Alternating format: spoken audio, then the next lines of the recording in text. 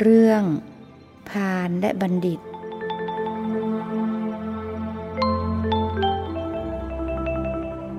นมัตถุรัตนัตยัสสะขอถวายความนอบน้อมแด่พระรัตนตรัยขอความผาสุกความเจริญในธรรมจงมีแก่ญาติสัมมาปฏิบัติธรรมทั้งหลายต่อไปนี้ก็จะได้ปรารภธรรมะตามหลักคำสั่งสอนขององค์สมเด็จพระสัมมาสัมพุทธเจ้าเพื่อเป็นการส่งเสริมความรู้ความเข้าใจในการที่จะนำมาพัฒนาชีวิตของตนเองดำเนินชีวิตของตนเองให้เป็นไปในทางที่ชอบที่ควรเพื่อประโยชน์เพื่อความสุขเว้นการกระทำที่จะเป็นทุกข์เป็นโทษเป็นภัยกับตัวเราเองประกอบแต่สิ่งที่จะเป็นประโยชน์เรียกว่าเรามาทำตนเองของตนให้เป็นบัณฑิตให้เป็นผู้รู้เราหลีกจากคนพาลและก็ทำตัวเองไม่ให้เป็นคนพาลด้วยหลีกเว้นจากคนพาลไม่ทำตนเองให้เป็นคนพาลคบบัณฑิตคบคนดีและทำตนเองให้เป็นบัณฑิตทำตนเองให้เป็นคนดีด้วยลักษณะของคนพาลและบัณฑิตพระพุทธเจ้าได้ตรัสไว้ในจินตาสูตรติกนิบาตถึงลักษณะของคนพาลลักษณะของบัณฑิตไว้เครื่องหมายของคนพาลความประพฤติที่ไม่ขาดสายของคนพาลพระพุทธเจ้าได้แสดงไว้ว่าคนพาลนั้นจะมีปกตินิสัยอยู่3ประการคือ 1. ชอบคิดแต่เรื่องไม่ดีนะความคิดที่คิดไปนั่นน่ะชอบคิดแต่เรื่องไม่ดีเรื่องอะไรบ้างที่มันเป็นเรื่องไม่ดีคิดเบียดเบียนผู้อื่นบ้างคิดพยาบาทอาฆาตแค้นผู้อื่นบ้างคิดไปในเรื่องกามบ้างนะยิ่งมาเป็นผู้ปฏิบัติธรรมมาเป็นผู้ถือศีลประพฤติพรหมจรรย์มาบวชมาปฏิบัติถ้าคิดไปในเรื่องกามนะกามวิตกคิดไปในเรื่องความรักความใคร่นั่นถือว่าเป็นพาลพระเจ้าตรัสไว้นะว่าคนพาลเนี่ย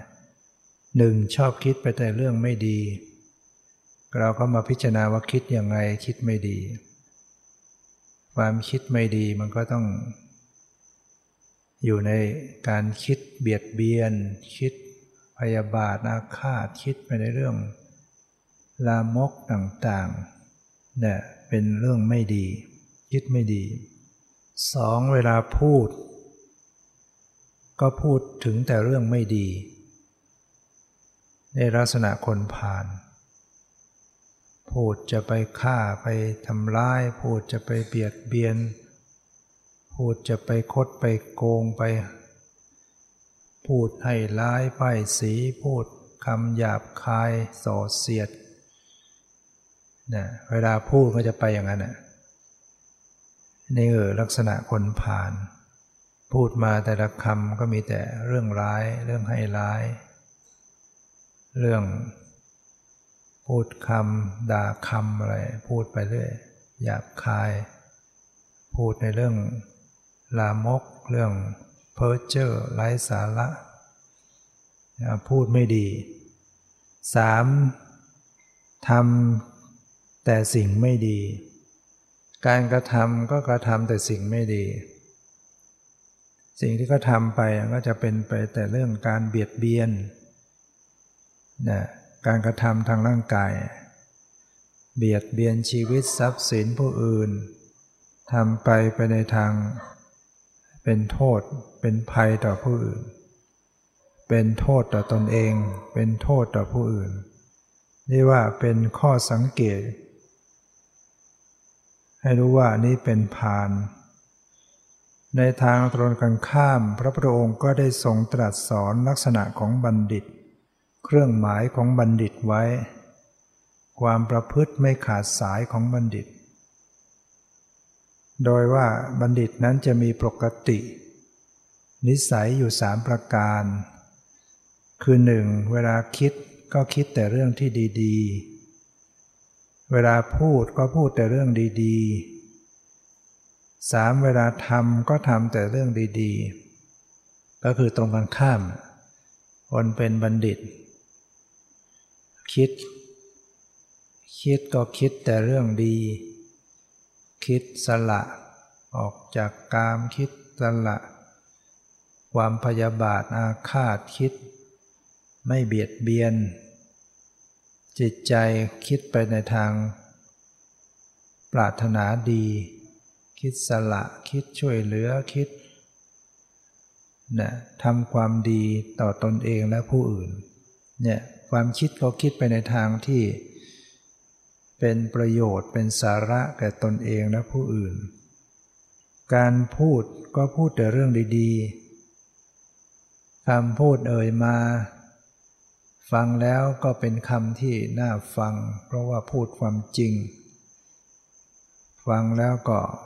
สบายใจเพราะว่าไม่กล่าวร้ายใครฟังแล้วก็มีเป็นคำที่สมานสามัคคีเป็นคำไพเราะเป็นคำมุ่งประโยชน์พูดให้เป็นประโยชน์อย่างนี้บัณฑิตเวลาพูดก็จะพูดแต่คำที่ดี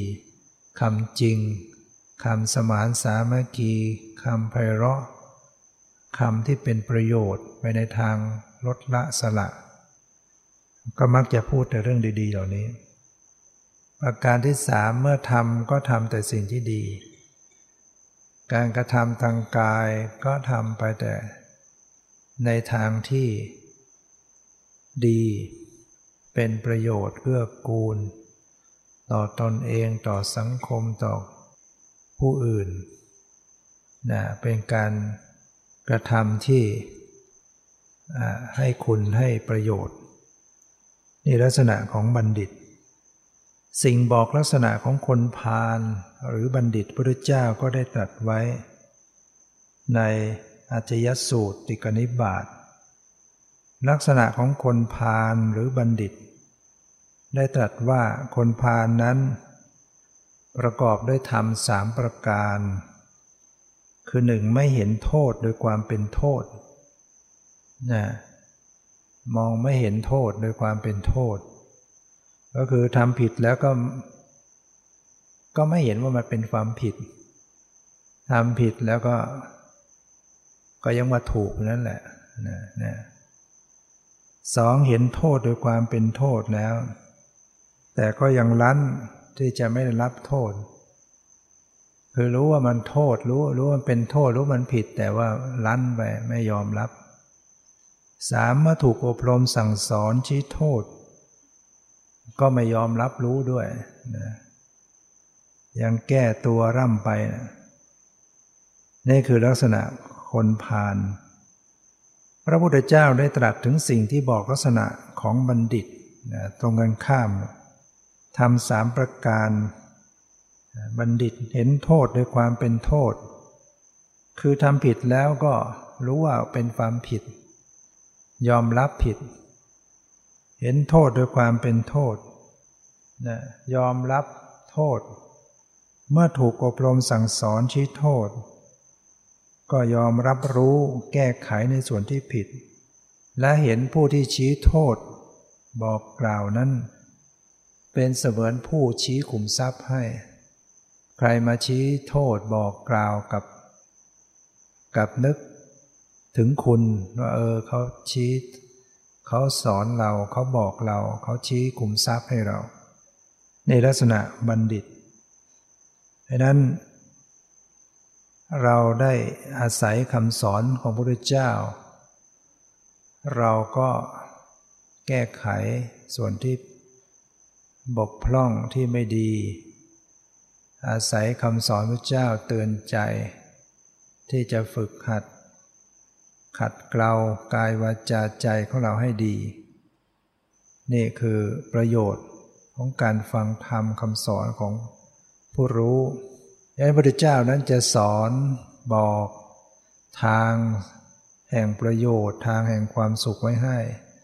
ชี้โทษบอกกล่าวถึงทางที่จะนำสู่ความทุกข์เราจึงต้องเข้าหาธรรมะต้องสนใจฟังธรรมเราก็จะได้เป็นผู้มีปัญญาเราก็จะได้เป็นผู้ไม่ประมาทไม่ว่าเราจะอยู่ในเพศไหนจะเป็นเพศนักบวชหรือเพศบรรพคฤหัสถ์ก็ต้องเป็นผู้มีธรรมะด้วยกันทั้งนั้นธรรมะของผู้ประพฤติพรหมจรรย์พระพุทธเจ้าก็สอนไว้ธรรมะของผู้ครองเรือนเป็นคฤหัสถ์ก็ต้องมีธรรมะเช่นเดียวกันธรรมะของความเป็นพ่อค้าแม่ค้าพระเจ้าก็สอนไว้ธรรมะของผู้เป็นโจรก็ยังสอนให้นะอย่างคุณสมบัติของพ่อค้าเป็นอย่างไรในปาตานิกสูตรติกนิบาตในพระไตรปิฎกพระพุทธเจ้าสอนไว้ตรัสกับภิกษุถึงการที่พ่อค้าจะขาดทุนยับเยินหรือได้กำไรมากมายนั้นว่าพ่อค้าที่ขาดทุนหรือไม่ประสบผลสำเร็จด้วยการค้านั้นเพราะขาดคุณสมบัติ3ประการนี่ก็จะบอกให้นะสำหรับใครเป็นพ่อค้าแม่ขายนะคุณสมบัติ3ประการที่จะทำให้เป็นพ่อค้าแล้วขาดทุนไม่ประสบผลสำเร็จในการค้านะ1ไม่กุริกุจอขึ้นประกอบการงานในตอนเช้าตรู่นะ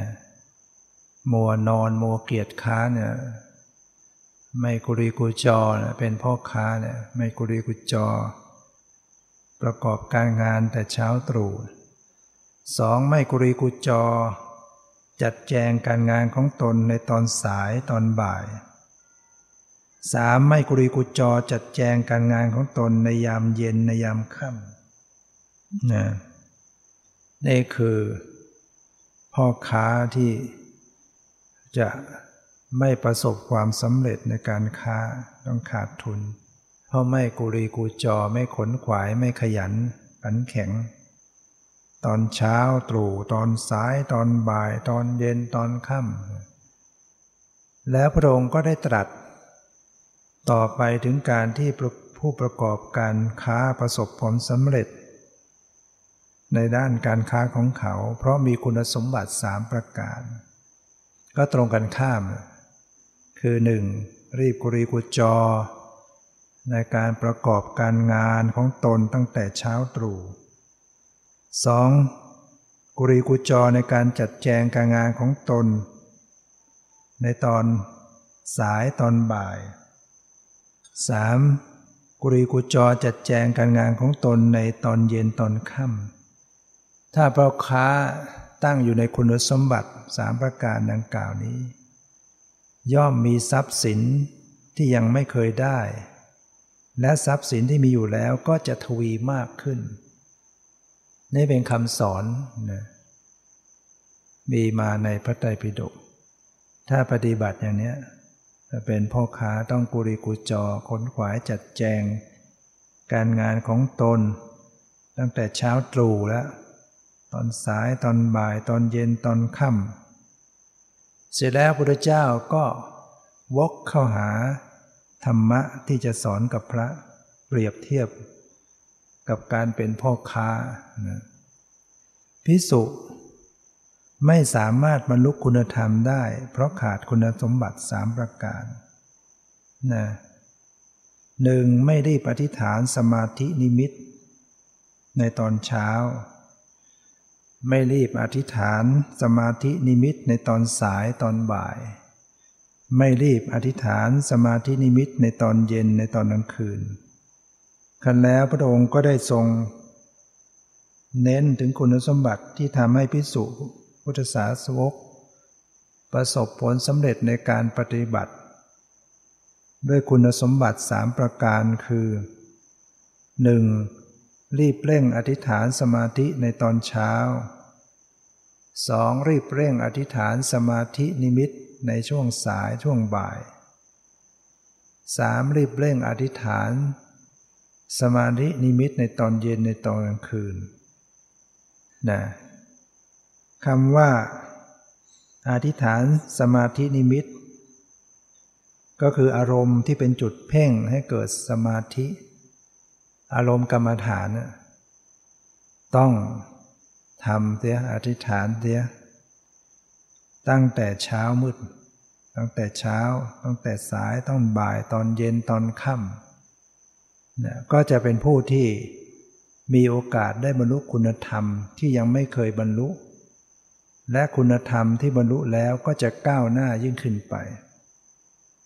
นี่คือคำสอนที่พระพุทธเจ้าได้สอนไว้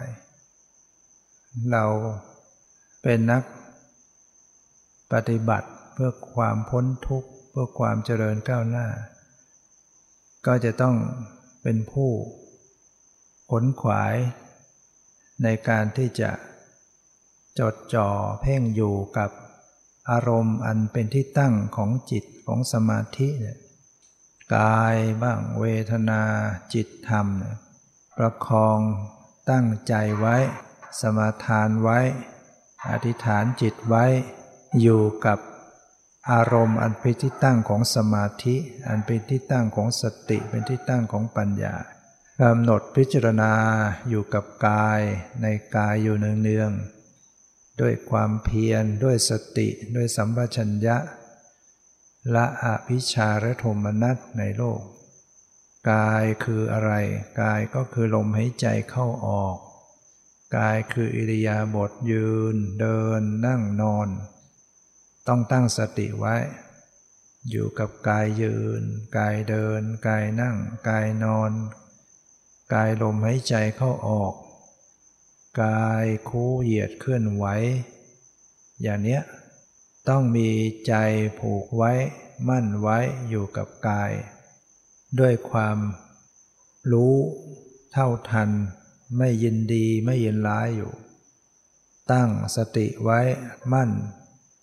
อยู่ทุกขณะเวทนาในเวทนาความสบายความไม่สบายที่เกิดขึ้นทางกายทางใจตั้งใจจิตมั่นอยู่กับอารมณ์เหล่านี้ตั้งสติมั่นอยู่กับจิตระลึกรู้จิตในจิตธรรมในธรรมดูแลรักษาจิตใจอยู่เสมอ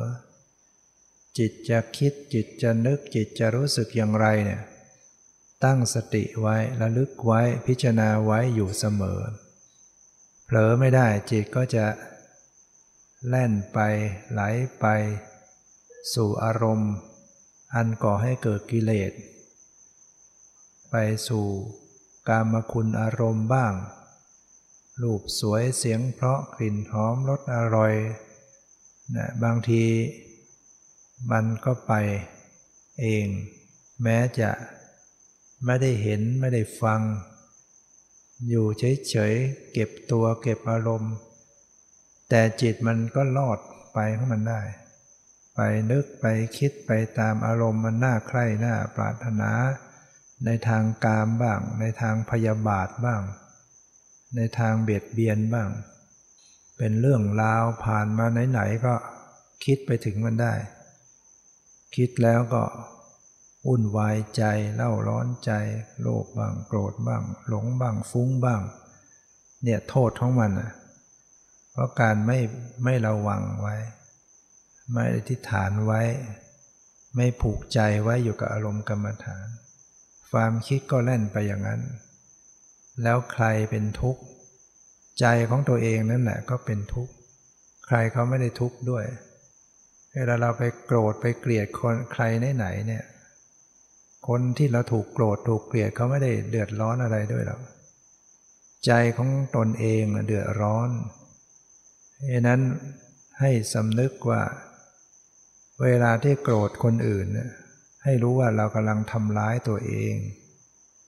เราโกรธเราเกลียดเราพยาบาทคนอื่นคือการทำร้ายตัวเราเองความโกรธมันก็เล่นงานใจตัวเราเองแล้วเรื่องอะไรเราจะมาปล่อยอยู่ปล่อยให้ความโกรธมันเล่นงานใจเราให้สมองเราเครียดให้เราปวดหัวให้ความดันขึ้นอยู่เนี่ย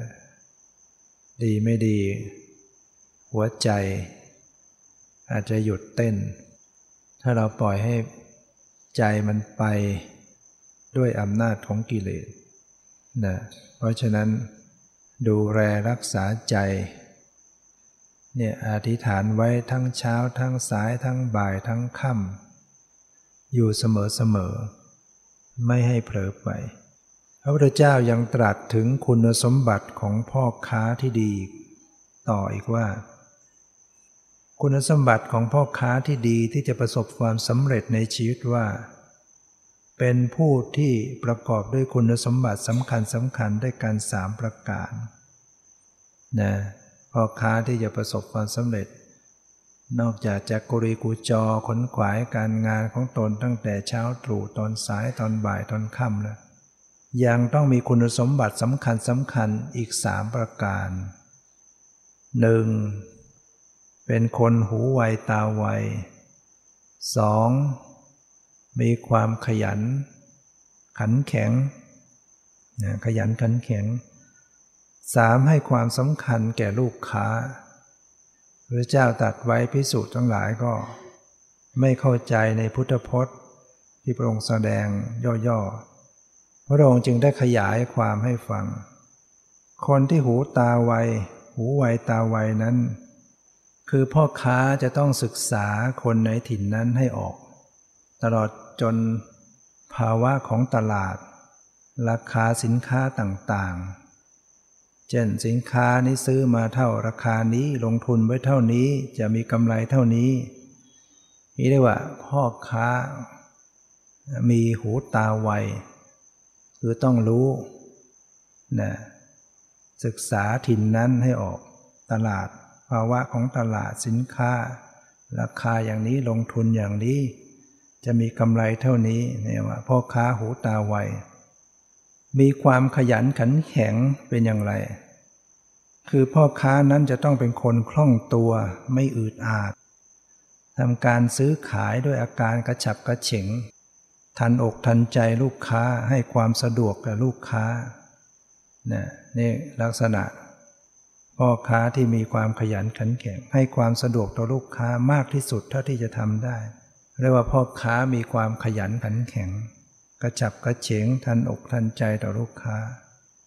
ประการที่3คือว่าให้ความสำคัญแก่ลูกค้าคนบางคนเขาเป็นข้าราชการผู้หลักผู้ใหญ่เป็นผู้มีอิทธิพลเป็นผู้มั่งคั่งก็ควรทำไมตรีไว้แม้คนเหล่านั้นจะเอาสินทรัพย์ใดๆมาให้ดำเนินธุรกิจให้ก็ช่วยดำเนินการและส่งคืนตามที่ตกลงกันไว้นี่เรียกว่าให้ความสำคัญ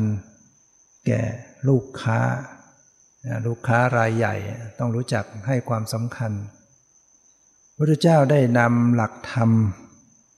ของพ่อค้าที่ดีมาประยุกต์สอนพุทธสาวกในด้านปฏิบัติและพระองค์ก็เชื่อมมาประยุกต์สอนภิกษุทั้งหลายในด้านการปฏิบัติว่าภิกษุในศาสนาควรจะต้องประกอบด้วยคุณสมบัติ3ประการเหมือนกับพ่อค้าเนี่ยคือเป็นผู้มีความเห็นที่ดีเป็นผู้มีความขยันขันแข็งแล้วก็ให้ความสำคัญแก่ผู้รัตตัญญูที่ว่าเป็นผู้เห็นที่ดีนั้นก็หมายถึงเห็นสัจจะตามความเป็นจริง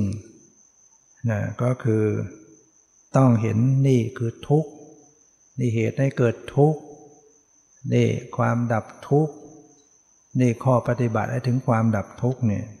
เรียกว่าเป็นผู้เห็นที่ดีมีความขยันขันแข็งนะเรียกว่าต้องเป็นผู้ที่ปรารภความเพียรนะมีการปรารภความเพียรอย่างดีอย่างต่อเนื่องเพื่อที่จะเลิกละหยุดอกุศลธรรมต่างๆอกุศลธรรมต่างๆเนี่ยต้องละต้องเลิกต้องหยุดไปแล้วก็เพื่อให้กุศลธรรมคุณงามความดีสติสมาธิปัญญาให้เกิดขึ้นเป็นผู้มีความบากบั่นไม่ทำอะไรแบบทำหยุดเนี่ยการปฏิบัติธรรมต้องทำอย่างต่อเนื่องโดยเฉพาะผู้ที่ได้เข้าอบรมเข้ากรรมฐานเนี่ยจะมาทำหยุดนี้เสียเวลาเนี่ยไม่ต่อเนื่องเราต้องเจริญสติฝึกหัดอย่างต่อเนื่องมันถึงจะผลมันถึงจะต่อกันพอจะมีสติสมาธิดีเอาเลิกลาไปเนี่ยมาทำใหม่ก็พอจะเริ่มเลิกไปอีกต้องต่อเนื่องไว้ให้ความสำคัญแก่ผู้มีรัตตัญญูก็หมายความว่าภิกษุผู้หวังคุณธรรมชั้นสูงแก่ตนจะต้องหมั่นเข้าไปหาพระเถระผู้เป็นพหูสูตรผู้ประพฤติดีปฏิบัติชอบตามพระธรรมวินัย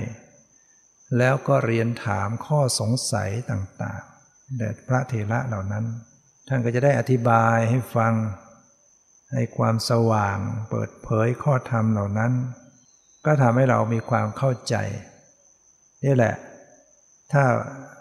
สาวกพระพุทธเจ้าตรัสว่าถ้ามีคุณสมบัติ3ประการดังนี้ก็จะเป็นผู้ที่มีความไพบูลย์ด้วยคุณธรรมชั้นสูงโดยไม่นานนักเพราะฉะนั้นเราเชื่อคำสอนพระเจ้าเราก็ปฏิบัติตามคำสอนพระองค์ต้องเป็นผู้ที่เห็นดีขยันขันแข็งแล้วก็ให้ความสำคัญแก่ผู้มีรัตตัญญูนี่เป็นธรรมะเปรียบเทียบกับพ่อค้านะพระพุทธเจ้าได้แสดงธรรมะเปรียบกับคนไข้ไว้ในคีลานสูตรติกนิบาตพระพุทธเจ้าได้ตรัสถึงคนไข้3จำพวกคือ 1. คนไข้ที่ได้อาหารดีได้ยารักษาดีได้หมอที่ดีแต่ก็ยังไม่หายเจ็บป่วยได้อาหารก็ดีได้ยาก็ดีหมอก็ดีแต่มันก็ไม่หายป่วยโรคบางอย่างไม่หายหรอก 2. คนไข้ที่ได้อาหารดีได้ยารักษาก็ดีหมอก็ดีก็อาจหายเจ็บไข้ได้ป่วยได้นี่ประเภทที่ 2. คนไข้ประเภทที่ 3ก็คือคนไข้ที่ได้อาหารดีได้ยารักษาก็ดีได้หมอที่ดีจึงหายเจ็บป่วยเมื่อไม่ได้ก็ไม่หายคือถ้าไม่ได้อาหารดีไม่ได้ยาดีไม่ได้หมอดีมันก็ไม่หายถ้าได้จึงจะหายนี่ก็เป็นคนไข้ประเภทที่ 3พระเจ้าก็ได้อธิบายถึงลักษณะคนไข้ส่วนใหญ่ที่ปรากฏในสังคมโลกมนุษย์นำมาเป็นอุบายสอนภิกษุทั้งหลายว่าบุคคลในโลกนี้ก็เปรียบเหมือนกับคนไข้3ประเภทนั้นเหมือนกันคือ 1. คนบางคนนั้นได้เห็นตถาคตหรือไม่ได้เห็นก็ตามได้สดับคำสอนของพระตถาคตหรือไม่ก็ตามย่อมไม่เกิดญาณทัสสนะคือไม่ได้บรรลุความเป็นอริยบุคคลเบื้องต้นได้คือเรียกว่าเห็นหรือไม่ได้เห็นได้สดับหรือไม่ได้สดับก็ไม่ได้เกิดญาณทัสสนะไม่ได้บรรลุธรรมเบื้องต้นนี่เปรียบเหมือนกับคนไข้ได้อาหารดีได้ยาดีได้หมอดีมันก็ไม่หายป่วยประเภทที่ 2ก็คือคนบางคนได้เห็นตถาคตคือพระพุทธเจ้าหรือไม่ก็ตามได้สดับคำสั่งสอนหรือไม่ได้สดับก็ตามย่อมได้ญาณทัสสนะคือบรรลุความเป็นอริยบุคคลเบื้องต้นได้ พระสารีบุตรเนี่ยก็ไม่ได้ฟังคำสอนพระเจ้าโดยตรงได้บรรลุเป็นโสดาบันประเภทที่3คนบางคนได้เห็นตถาคตจึงเกิดญาณทัสสนะเกิดปัญญารู้แจ้งเมื่อไม่ได้เห็นก็ไม่เกิดเมื่อได้สดับคำสั่งสอนของตถาคตคือของพระพุทธเจ้าก็เกิดญาณทัสสนะเกิดปัญญารู้แจ้งเมื่อไม่ได้สดับก็ไม่ได้เกิดไม่ได้บรรลุความเป็นอริยบุคคลเบื้องต้นได้เรียกว่าพวกเราก็มีต่างกันไปเพราะฉะนั้นยังไงเสียเราก็ต้องอาศัยคำสอนของพระพุทธเจ้าไว้ก่อนเป็นผู้สดับตรับฟังไว้ก่อนแต่บางคนถึงแม้จะได้สดับตรับฟังมันก็ไม่ได้บางคนถ้าไม่ได้ฟังไม่ได้สดับก็ไม่รู้พอไม่ได้ฟังได้สดับก็รู้ก็เข้าใจก็ปฏิบัติได้แล้วก็ไม่เหมือนกันพระพุทธเจ้าได้แสดงวชิรสูตรติกนิบาตเกี่ยวกับเรื่องจิตใจว่าจิตใจของคนเราว่าเหมือนของ3อย่าง1คนที่มีจิตใจเหมือนกับแผลเก่า2คนที่มีจิตใจเหมือนกับฟ้าแลบ3คนที่มีจิตใจเหมือนกับเพชรจิตใจเหมือนกับแผลเก่าเป็นอย่างไรภิกษุทั้งหลายได้ฟังแล้วก็สอบถามทูลถามพระพุทธเจ้าให้ทรงขยายความพระเจ้าก็ขยายความให้ฟังคนที่มีจิตใจเหมือนแผลเก่านั้นก็หมายถึงคนบางคนเป็นคนขี้โกรธสะสมความอาฆาตแค้นไว้ในใจเนืองๆถูกใครบ่นด่าว่านิดๆหน่อยๆก็พลานโกรธผูกใจเจ็บเสียใจนี่แหละว่าเหมือนแผลเก่าที่ถูกกระทบถูกอะไรกระทบเขานิดหน่อยก็อักเสบเจ็บปวดเพราะนั้นคนที่ถูกอะไรกระทบกระทั่งนิดๆหน่อยๆก็โกรธก็แค้นพานพโลผูกใจเจ็บเสียใจกระทบนิดใครว่านิดหน่อยเสียอกเสียใจนี่ประเภทจิตใจเหมือนคนมีแผลเก่าคือแผลมันมีอยู่แล้วมันไม่ยังมีแผลอยู่คนเราถ้ามีแผลเนี่ยอะไรโดนนิดๆหน่อยๆก็โอ้ยมันเจ็บไปหมดกระทบไม่ได้เจ็บตัวเป็นแผลอยู่ถ้าเราไม่มีแผลอะไรมันโดนกระแทกกระทันหน่อยมันก็ไม่เท่าไหร่นะแล้วเราก็ต้องรักษาแผลของเราให้ดีให้รักษาแผลให้หายโดยการรักษาใจของเราให้ดีให้มีสติสมาธิปัญญาให้มีเมตตาให้มีความผ่องใสไว้ในใจเสมอๆคนที่ใจดีใจผ่องใสเนี่ยมันก็กระทบกระทั่งอะไรมันก็ไม่หวั่นไหวถ้าใจมันขุ่นมัวอยู่ใจมันมีทุกข์อยู่แล้วเนี่ยอะไรกระทบหน่อยมันก็ผ่านพโลไปหมด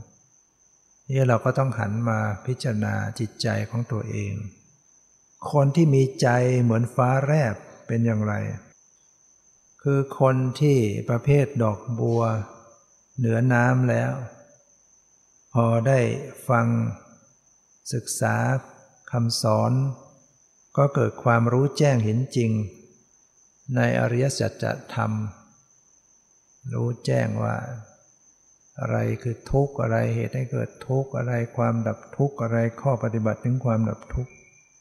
เปรียบเหมือนกับท้องฟ้าในฤดูข้างแรมคือมันมืดแล้วก็มีฟ้าแลบมาเนี่ย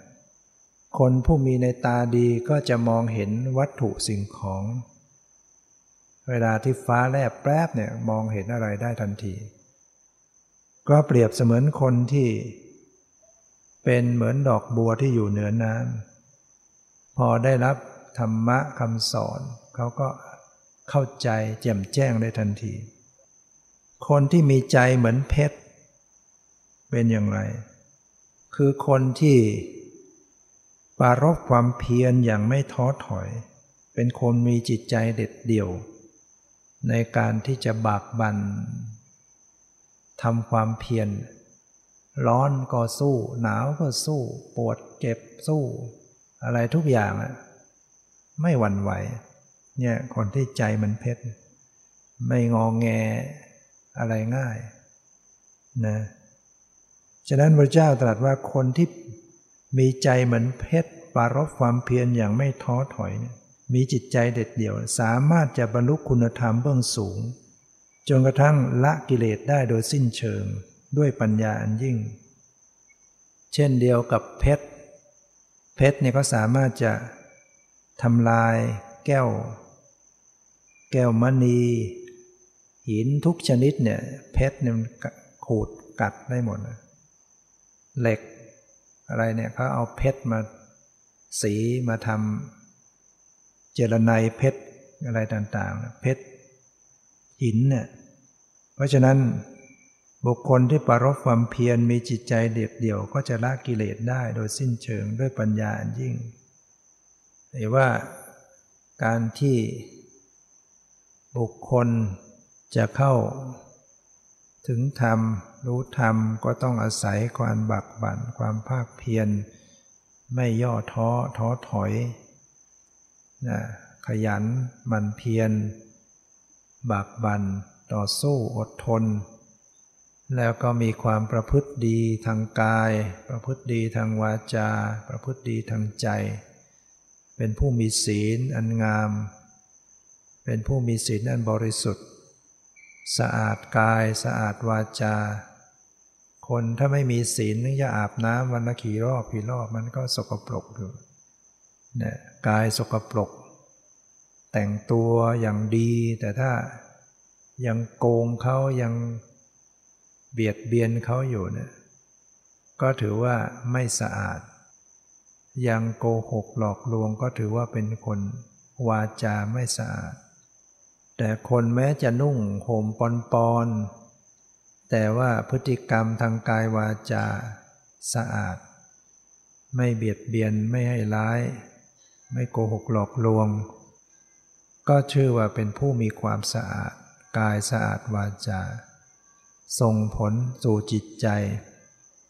ใจก็จะได้รับความสุขที่เกิดจากการไม่เบียดเบียนใครถ้าเราเป็นผู้ไม่สะอาดกายสะอาดวาจาเนี่ยใจมันก็เศร้าหมองขุ่นมัวไปด้วยเหมือนกับเราเวลาที่เราร่างกายสกปรกจากเราไปเปื้อนอะไรต่ออะไรมาเนี่ยเราจะมานอนมันก็นอนแบบ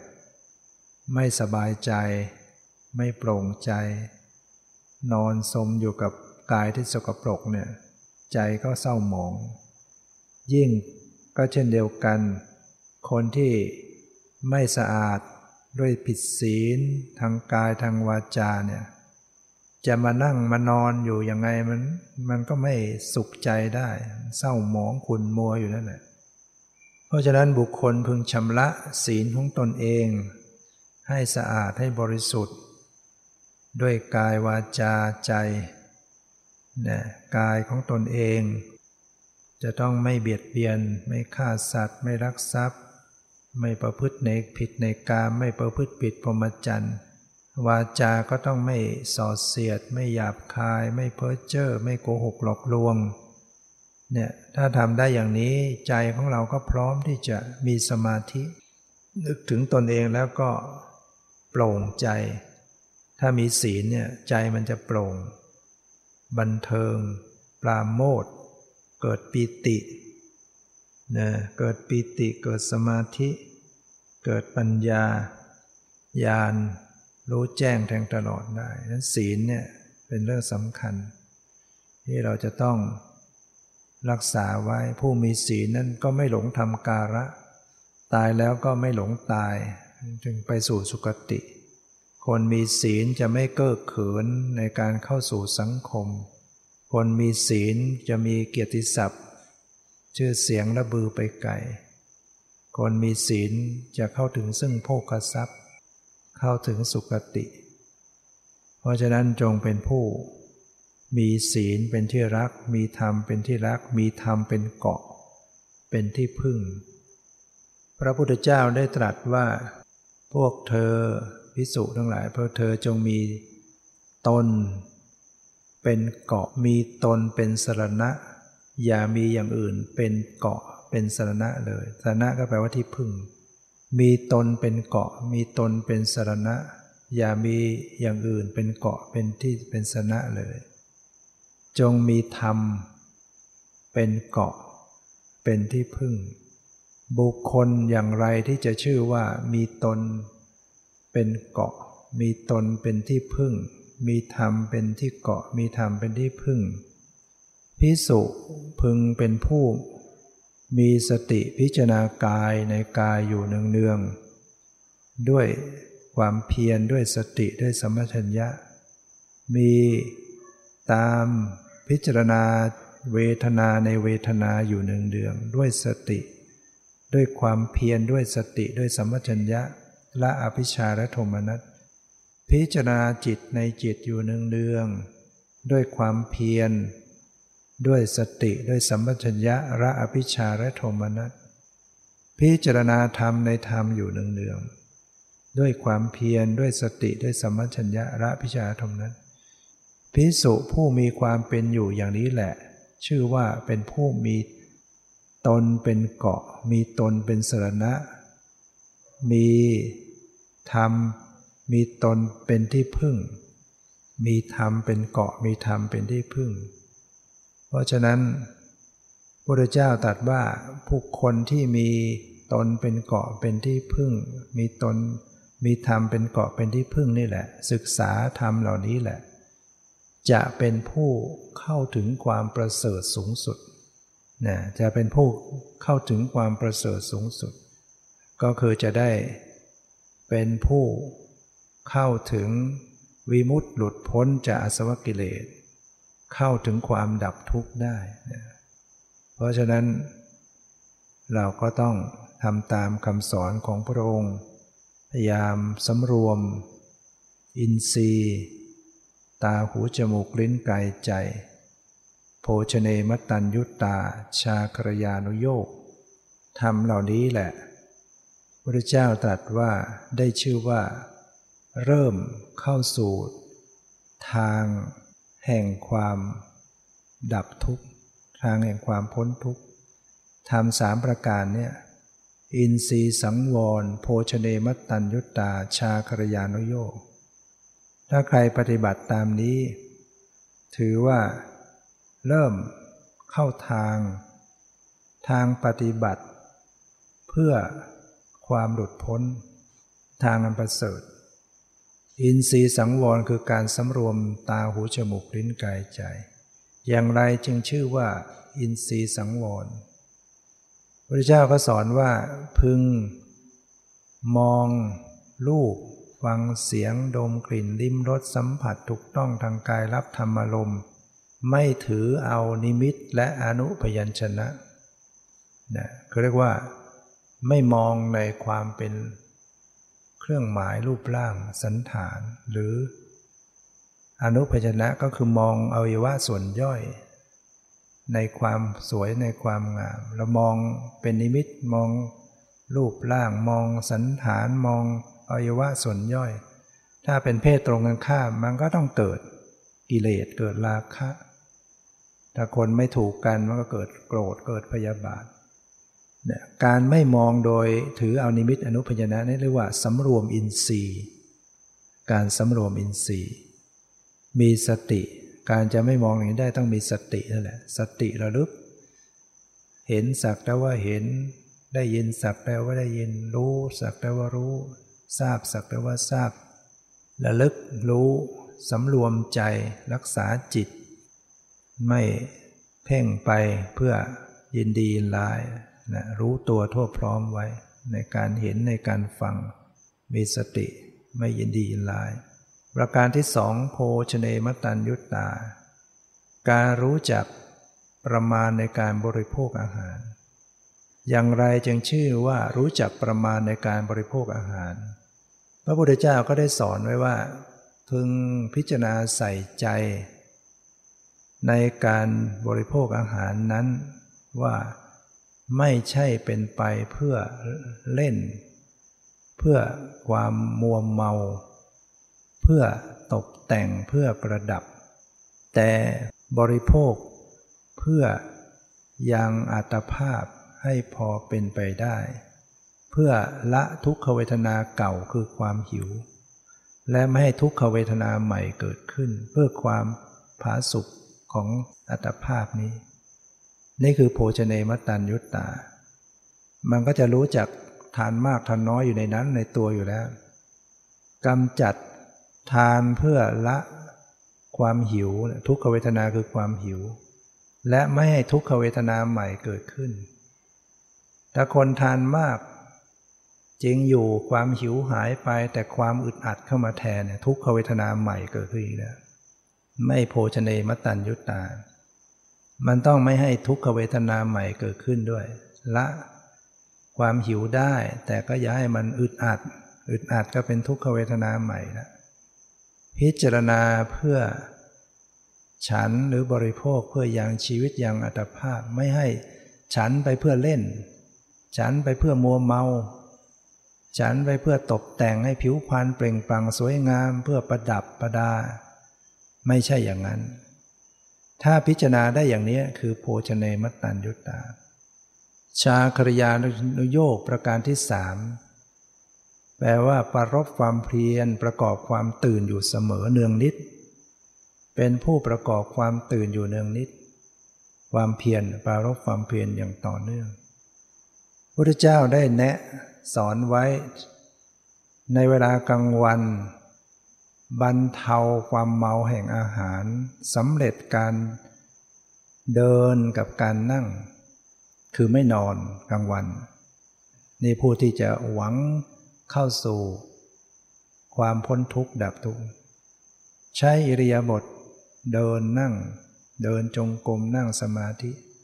ส่วนในเวลากลางคืนในปฐมยามบรรเทาทำให้จิตใจ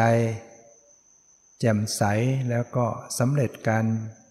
ยืนการเดินก็คือปฏิบัติอยู่ในการเดินจงกรมนั่งเจริญภาวนาในปฐมยามในมัชฌิมยามก็สำเร็จสิงหสยญาตก็คือนอนตะแคงข้างขวาพักด้วยสติสัมปชัญญะพอในปัจฉิมยามก็ลุกขึ้นปรารภความเพียรสำเร็จอิริยาบถเดินนั่งปฐมยามแค่ไหนคืนหนึ่งมีกี่ชั่วโมงคืนหนึ่งมันมี12ชั่วโมงตั้งแต่6โมงเย็นไปถึง6โมงเช้า12ชั่วโมง3ยามเอา3ไปหาร12ยามหนึ่งก็4ชั่วโมงปฐมยามก็คือตั้งแต่1ทุ่ม2ทุ่ม3ทุ่ม4ทุ่มในปฐมยาม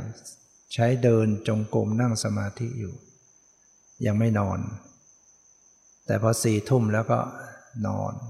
สิงหสยญาตเจริญสติจนกว่าจะหลับมัชฌิมยามนอนตั้งแต่4ทุ่ม5ทุ่ม6ทุ่มตี 1ตี 2 4ชั่วโมงตี 2ไปในปัจฉิมยามนะลุกขึ้นทำความเพียรนะด้วยการสำเร็จการเดินจงกรมนั่งสมาธิในพระพุทธเจ้าท่านแบ่งเวลาไว้ให้สำหรับผู้หวังเข้าสู่ทางดำเนินเพื่อเข้าถึงความเป็นผู้ประเสริฐผู้ได้ชื่อว่าเป็นผู้ปฏิบัติเพื่อความดับทุกข์จึงเรียกว่าชาครยานุโยคนี่คือชาครยานุโยคเป็นผู้ปรารภความเพียรประกอบความตื่นอยู่เสมอกลางวันเดินนั่งเดินจงกรมนั่งสมาธิกลางคืนปฐมยามก็ยืนเดินนั่งมัชฌิมยามก็นอนปัจฉิมยามลุกทำความเพียรสรุปแล้วนักปฏิบัตินี่นอน4ชั่วโมงเองใช้การนอน4ชั่วโมงแต่ถ้าเราปฏิบัติจริงๆเนี่ยปฏิบัติต่อเนื่องมันจะเป็นไปเองมันไม่ต้องฝืนหรอกมันร่างกายมันปรับมันนอนไม่ง่วงเองนอนพอประมาณบางคนไม่หลับด้วยตื่นอยู่ตลอดทั้งคืนกลางวันก็ไม่ง่วงมันจะเป็นไปเองถ้าเราเพียรต่อเนื่องจริงๆถึงเวลามันก็ตื่นแล้วแต่ถ้าเราไม่ค่อยปฏิบัติเนี่ย มันก็จะซึมจะง่วงนอนเท่าไหร่ก็ไม่รู้จักพอแปลกนะยิ่งนอนมันก็ยิ่งง่วงยิ่งนอนก็ยิ่งซึมยิ่งนอนก็ยังเป็นคนง่วงเหงานอนไม่อิ่มเลยการนอนแต่ว่าไปปฏิบัติดีต่อเนื่องก็กลับเป็นคนไม่ค่อยนอนกลับมีปัญหาว่านอนไม่ยอมนอนหลับซะแล้วไม่ยอมหลับมันจะตื่นอยู่ตลอดเวลาก็อย่าไปกลัวนักปฏิบัติตื่นให้ตื่นเจริญสติเรื่อยไปมันอยู่ได้ร่างกายมันมีธรรมะหล่อเลี้ยงมีสติสมาธิหล่อเลี้ยงฉะนั้นบางทีเราดูมันเหมือนหนักหนาตีสองตื่นแต่เวลาปฏิบัติจริงๆแล้วมันตื่นได้เองอันนี้คือชาครยานุโยคฉะนั้นก็ขอให้เราได้รับฟังคำสอนของพระพุทธเจ้าไปฝึกหัดปฏิบัติตามสมควรแต่อัตภาพของตนเองมากน้อยตามฐานะตามโอกาสตามกำลังตามสติปัญญาพัฒนาประยุกต์ให้เหมาะสมกับตนเอง